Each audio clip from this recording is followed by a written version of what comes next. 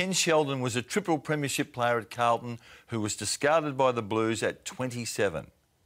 He later coached St Kilda and boasted a 55% win rate when he was dumped by the Saints after 4 years. Welcome, Kenny. Any lingering hard feelings? I mean, there are two hard luck stories there. Oh, yeah, but no real hard feelings, but I'm not sure discarded is the right word, Mike. St Kilda? St Kilda or Carlton? Probably both. Both? Yeah. So you chose to leave Carlton at 27, did you? Well, I didn't really have the backing of the coach at that point. I'd made a bit of an error, if you like.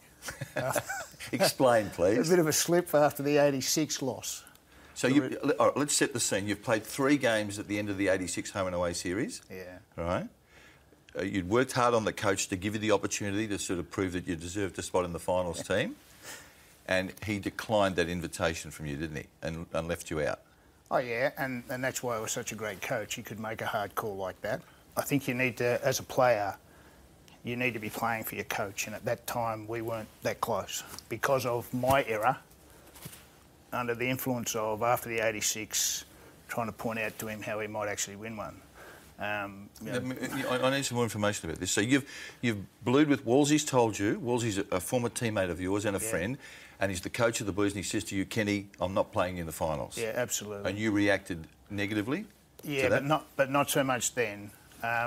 You can't upset the apple cart there because for your teammates, there's a chance there that they can win the flag. So it's not about you. You've got to dilute that and absorb that, and just play your part, whatever it may be that they ask, which I was quite happy to do and did, I thought, reasonably well because we won the flag in the twos. But the seniors were belted. It was just, I suppose you've got to lose one before you win one. Yep. The following year he was able to address that, but he certainly wasn't going to have me in part of those plans because of the the altercation, I suppose, that we'd had. It was no big deal, but I knew that I didn't have him in my corner.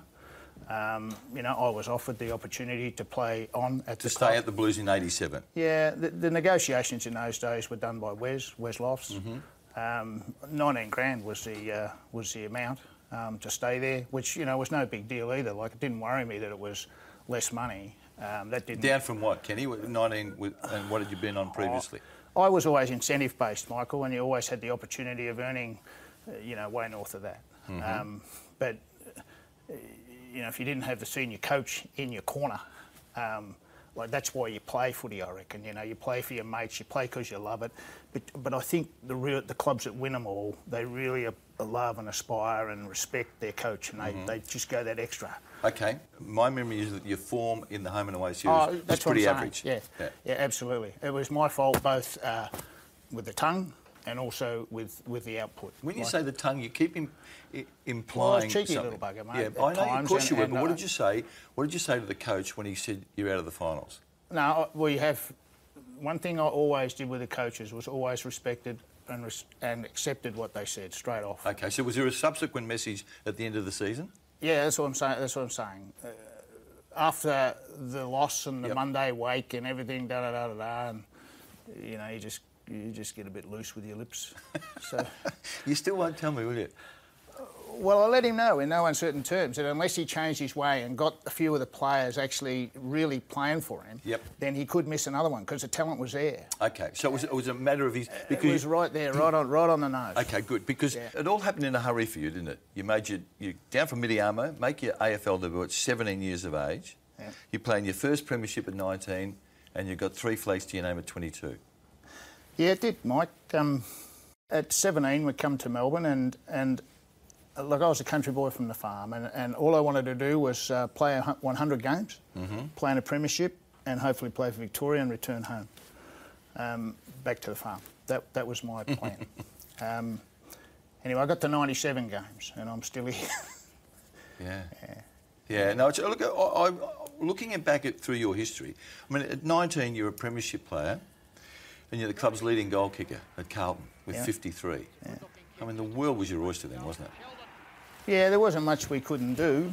There were some exceptional players at the club. Like, it didn't quite work in 78, but 79 we won the second semi and the grand final. There was an incident of some note in the 79 grand final, wasn't there, involving you? Well, you and Harmsy. You mentioned Harmsy.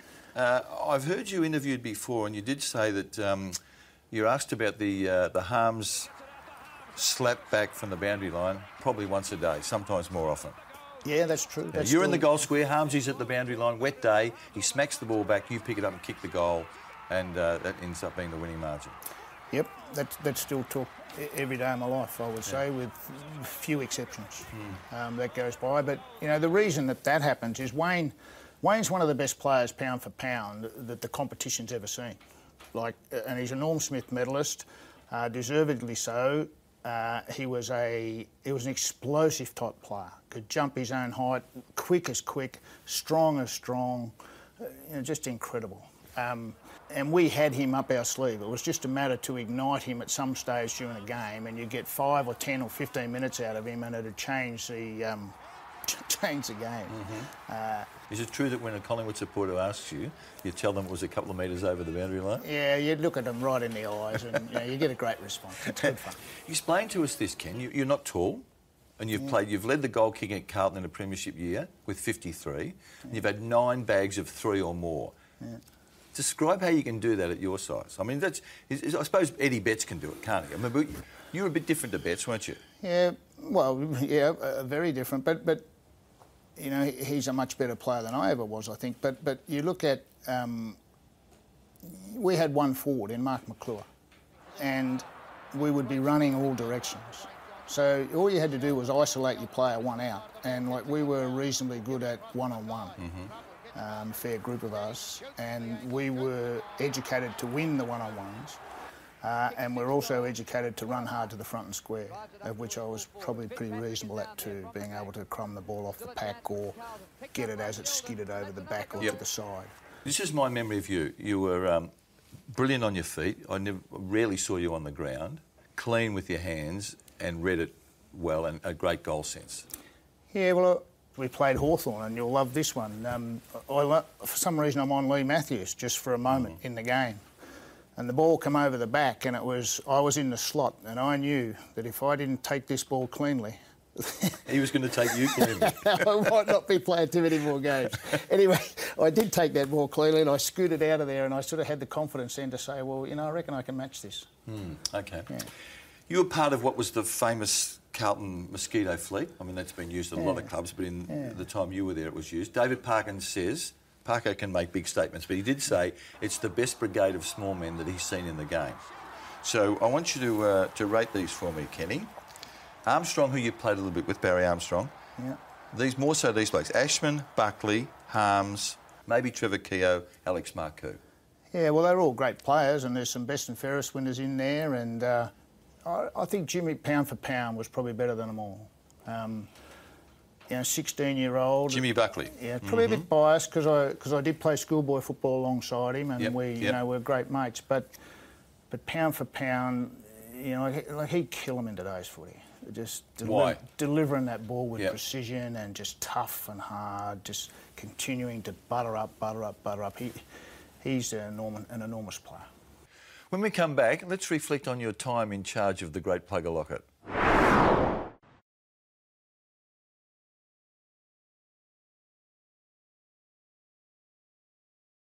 Must have been a culture shock for you leaving Carlton, leaving Princes Park, heading south to Moorabbin, where you played for 3 years.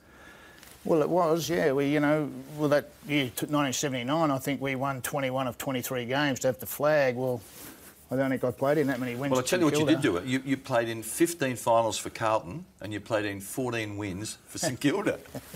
So I mean, it was markedly different, wasn't it? It was, and the major reason, though, was that the Saints, we just didn't have any money, you know, at all. Well, 6 Carlton blokes went there in the space of 2 years.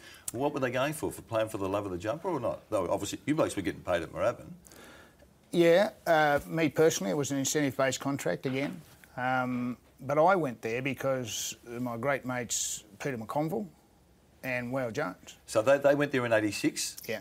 And you followed in 87 with Alex Marcoux? Yeah. Spiro Corcomelis? Yeah. Ian Muller. And then I think Ricky Nixon and then I think Glasgow might have come down even later on. So there was a few. Yeah. That. What was the attraction? Was it because you blokes were all mates, was it? Yeah, pretty much so, Mike. Like Alex could have went to the Brisbane Bears, and I was actually going to be assistant coach at Fremantle. Really? Yeah, you're going to take off with Graham Melrose, so that would have been an interesting chapter. Yeah. But we decided that we'd continue on, and I'm so glad we did, because it's a great place. You had 3 more years as a player, and then you complete that career at 29. Yeah. And then suddenly you're the coach of the Saints. Yeah. Tell us how that came about. Well, Darryl Baldock was the coach, and he was, ill. So he wasn't going to continue on. So the club had sounded me out about maybe 3 or 4 weeks, 5 weeks prior to the end of the year. Yep. I thought I was going in to see them about playing another year, because I was actually going okay. Playing in the back pocket, I couldn't believe how easy it was, Mike. I kept kicking it to you. And I thought, but they asked me to consider, because I had an innate understanding of how the football club was working. Like, I put a lot of time and effort in there, just trying to get some confidence in the place. And it was good. We had some great people, and we were able to turn it around a bit. You had 4 years as a coach. I'm intrigued by this. 4 years as a coach at St Kilda. You missed the finals in your first year with a reasonable return. Then you play finals 2 years in a row. Yeah. In your 4th year, you win half your games, and then you're done. Yeah. Then there's got to be an explanation that we're not sure about here. Yeah, there probably is. Like any club, I suppose, when expectation, exceeds delivery. We'd been down for so long. Before you got there, they hadn't played finals for 17 years. Yeah. In the coaching box, I'm talking about. Yeah. So where are the expectations then? If this team hasn't been in the finals for 17 years, how are they expecting you to win a flag? Well, I think if you lined up the likes of Lockett, Lowe, David Grant, Danny Frawley, those type of players, and you combine those with Robert Harvey, Jason Daniels, Nathan They were Bird. kids then, weren't they? Yeah, only ferrets, but, they're pretty talented boys. Yeah. Nicky Winmar in there. Nicky's probably the most exciting Indigenous player I've ever seen. Like, I think he's the first to play 200 games, and he was an enormous player. So we had a good breadth of top-end talent. One of those personalities was a bloke called Anthony Plugger Locker. The best player I've ever seen. Best player you've ever seen? Yeah, by a long way. By a long way? Yeah. Wow. Yeah. And you saw him close up for 4 years, so I accept that. Yeah. As a coach, I seen him for 4 years, and as a teammate, I seen him for 3. Yeah. And, like at Carlton, Bruce Dool, Craig Bradley, there was Lethal, and there was your Gary Abletts and your Malcolm Bites and Wayne Timmy Carey. Watsons and your Wayne Careys, and they're all there. And this bloke's the best player by a long way? In my view. Wow. Yeah. You had something, you knew how to make him tick, Kenny. He had your 4 years at St Kilda, he kicked 377 goals. Yeah. Now, how did you handle him? I mean, you wouldn't have handled him like everyone else on the list. No. What was your secret? Well, you and Hutto worked together, Peter Hudson. Yeah, we did, and Gary Colling. Yep. We had a lot of, but one-on-one was the secret. Just go and spend time with Tony, talk about all sorts of things.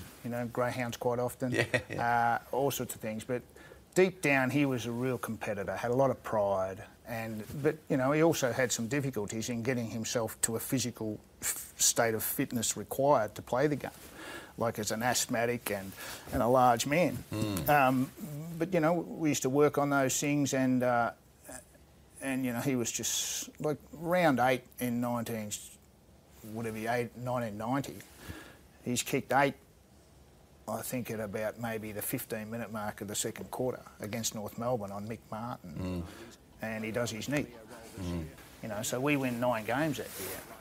The following year, I think he kicks maybe 120. He kicked 127 goals in 91 and 132 in 92.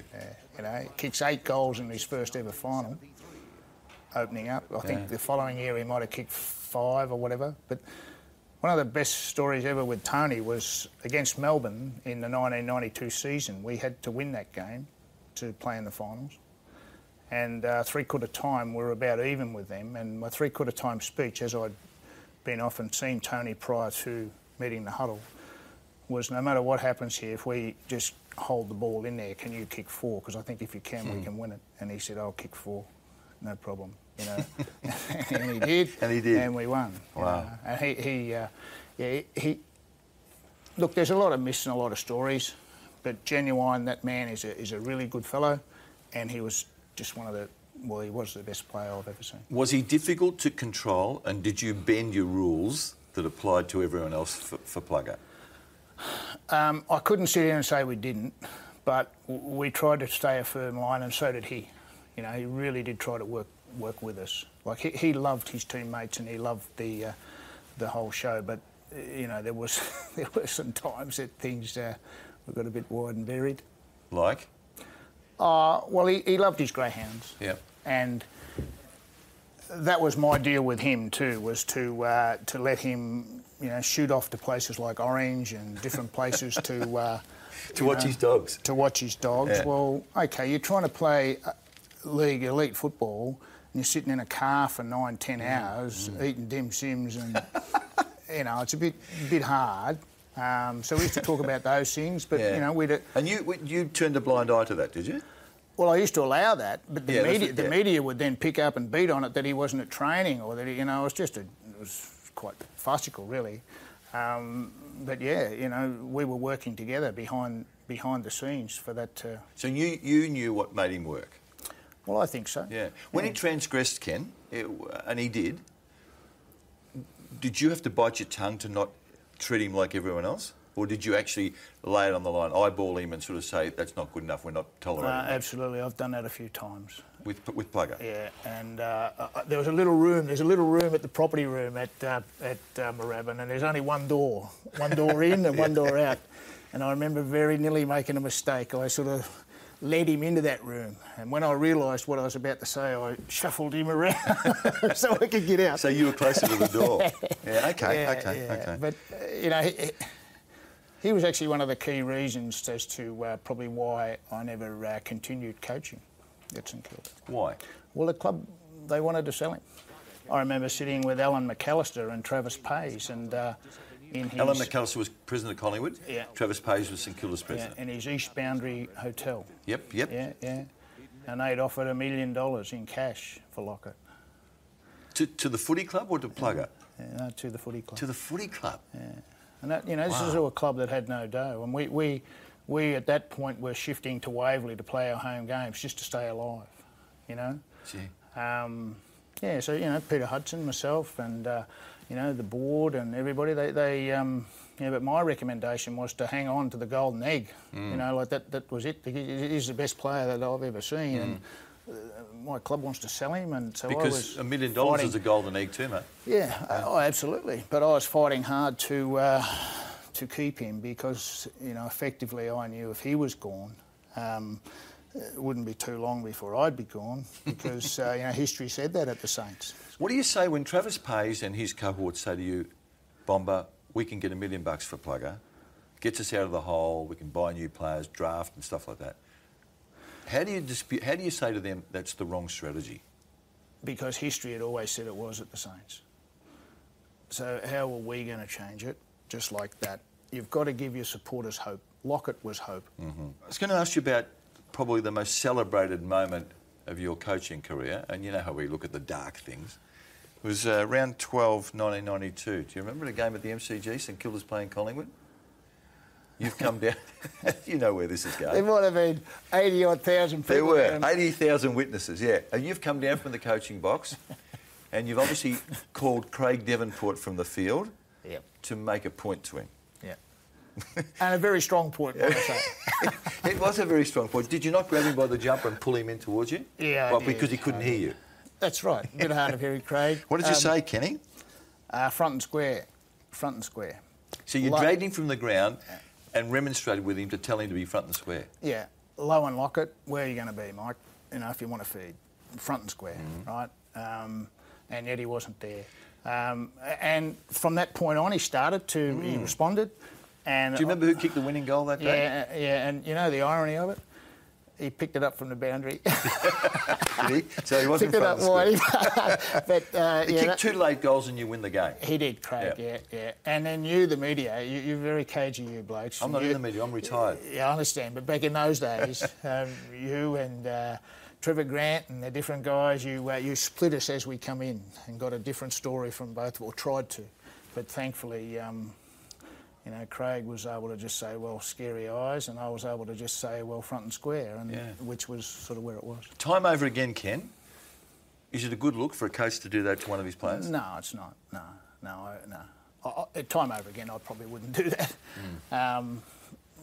But again, there's many moments in a coach's box that you wouldn't like to have captured on video. Yep. A punch in the wall or just childish, silly things, but that's how it gets you. Like you go into it a reasonable man, you come out the other end, I think, a little bit different.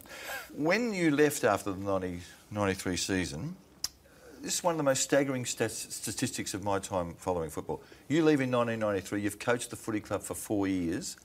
You are the second longest serving coach in St Kilda's history. What does that say about the way that they treated the people they put in charge? Well, I guess that sort of explains my disappointment in not being reappointed. I've never said anything because you don't need to, but history just says, unfortunately, how immature we were as a club in those days. Let's turn to family. You and Wendy have got 4 kids. Yeah, we do.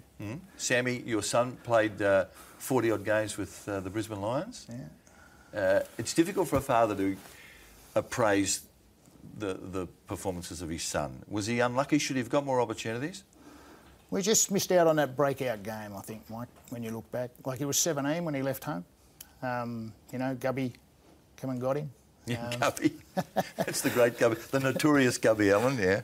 Yeah, and he just missed out on that breakout game, I reckon. Play your role, and he'd kick 1 or 2, but he never had his 4 or 5-er, He's a great kid. He's exited the game really well. Yep. He's really rounded and very proud of him. 3 girls. Yeah. Melissa, Lauren, Carly. Yeah. Melissa has got a profile in her own right. She contracted melanoma about, how many, 7 or 8 years ago? Yeah, 7. She's been ravaged by melanoma. She has, Mike. It's been absolutely, well, it's just been all over the shop. It's an incredible journey. And you've told me this, so I'm not breaking confidence here. Twice you've sat with her and held her hand and said goodbye. Yeah, that's but thankfully the benefits of medicine and skilled doctors, professors, just amazing. So but that girl, she's tough. Yes, she is. She's resilient. She's got a great desire to live. She really works hard at her health, really works hard at understanding what makes her tick, and really works hard at understanding what it is that they're trying to do, trying to help her with. And she has a great belief in the people that are helping her. The professors and the doctors. She's right in their corner with them, and it's an inspiration to watch unfold and support. But you've also said, and Melissa knows, I mean, it's a terminal condition, isn't it? It is, Mike. Yeah, there's no cure at this point, and she's a cat with more than 9 lives, frankly, and it's an amazing journey. No one smiles more than you do and means it like you do. What about at home, inside the 4 walls of the Sheldon household? How difficult is it to maintain that optimistic attitude that you've got? It is difficult, there's no question, and you do have your moments, but not for too long. I'm glad to say that my wife Wendy and all my kids they've all grown with this happening with Melissa. It's brought everybody, it's lifted everybody's game. It's an incredible place to be around, and whilst you wouldn't wish it on anybody, we're going to make the most of what it is, and because like that, you're not here. So you wake up in the morning and you've got to be prepared to get on with it, and that's so there are their moments, but not for too long, Mike, and not for too long. I don't want to push you too far here. It's a really raw and sensitive issue, but you say the darkest times. Is there one moment in the last 7 or 8 years where you've just despaired of what was ahead of you? Yeah, it was the Richmond-Carlton game, opening of the season 3-4 years ago. And I walked from Peter Mac down to the opening of the game, where I had a table of friends that we were going to share the evening with, and I well knew that as I walked off there, that might be the last time I'd ever see Melissa. Jeez. Anyway, I was sitting there, you know, I did my bit with my friends and sort of welcomed them and all settled in for the game, but before that ball bounced, I was gone. I was back there beside her bed, and that was a pretty tough few hours, and the footy results had come and gone. I didn't even know what they were, obviously. And somehow during the night she mustered the courage to hang on, and so you know, that was probably it. And then I said, well, you know, during that, okay, I was cool enough and calm enough to really not let anybody know what was going on. I was able to do what I needed to do, and still be there to support. So, you know, that's what you got to do. You have no choice. You just got to step up to the plate and use everything within you that you've been taught and educated to, and you just got to bring it out on the table and support. You were told to be extremely proud. There's a fundraiser for Melissa at the Wheelers Hill pub, I think. Wheelers Hill pub. Yeah. The footy family and your extended family, just amazing support. Raised over $100,000. Yeah. And you were able to get the medicine. I think the Ronnie Walker medicine, isn't it? Right. That just changed her life. Yeah. Yeah, well, that medicine was, was 37 grand a pop at those stages. Wow. And it was pretty regular. That had to happen. And it's on the PBS now, thankfully. And, you know, others that are following can now, you know, reap the benefits of that, thankfully. But, you know, it's the case with so many medicines in this country, worldwide for that, but in this country, it's just advancing at such a rate now. It's just exciting. You know, there'll be so many young people that are given a second and third opportunity to live a reasonable level of a healthy life because of the advances in that medical research. Ken, yours is a brilliant story, and I mean that, and you've told it brilliantly today. It's, I've been fascinated with your journey and admire so much your bravery talking about the domestic situation. So it's great to get in front of you and nice to catch up. Thank you, Michael. This has been a Fox Footy production, part of the Fox Sports Network.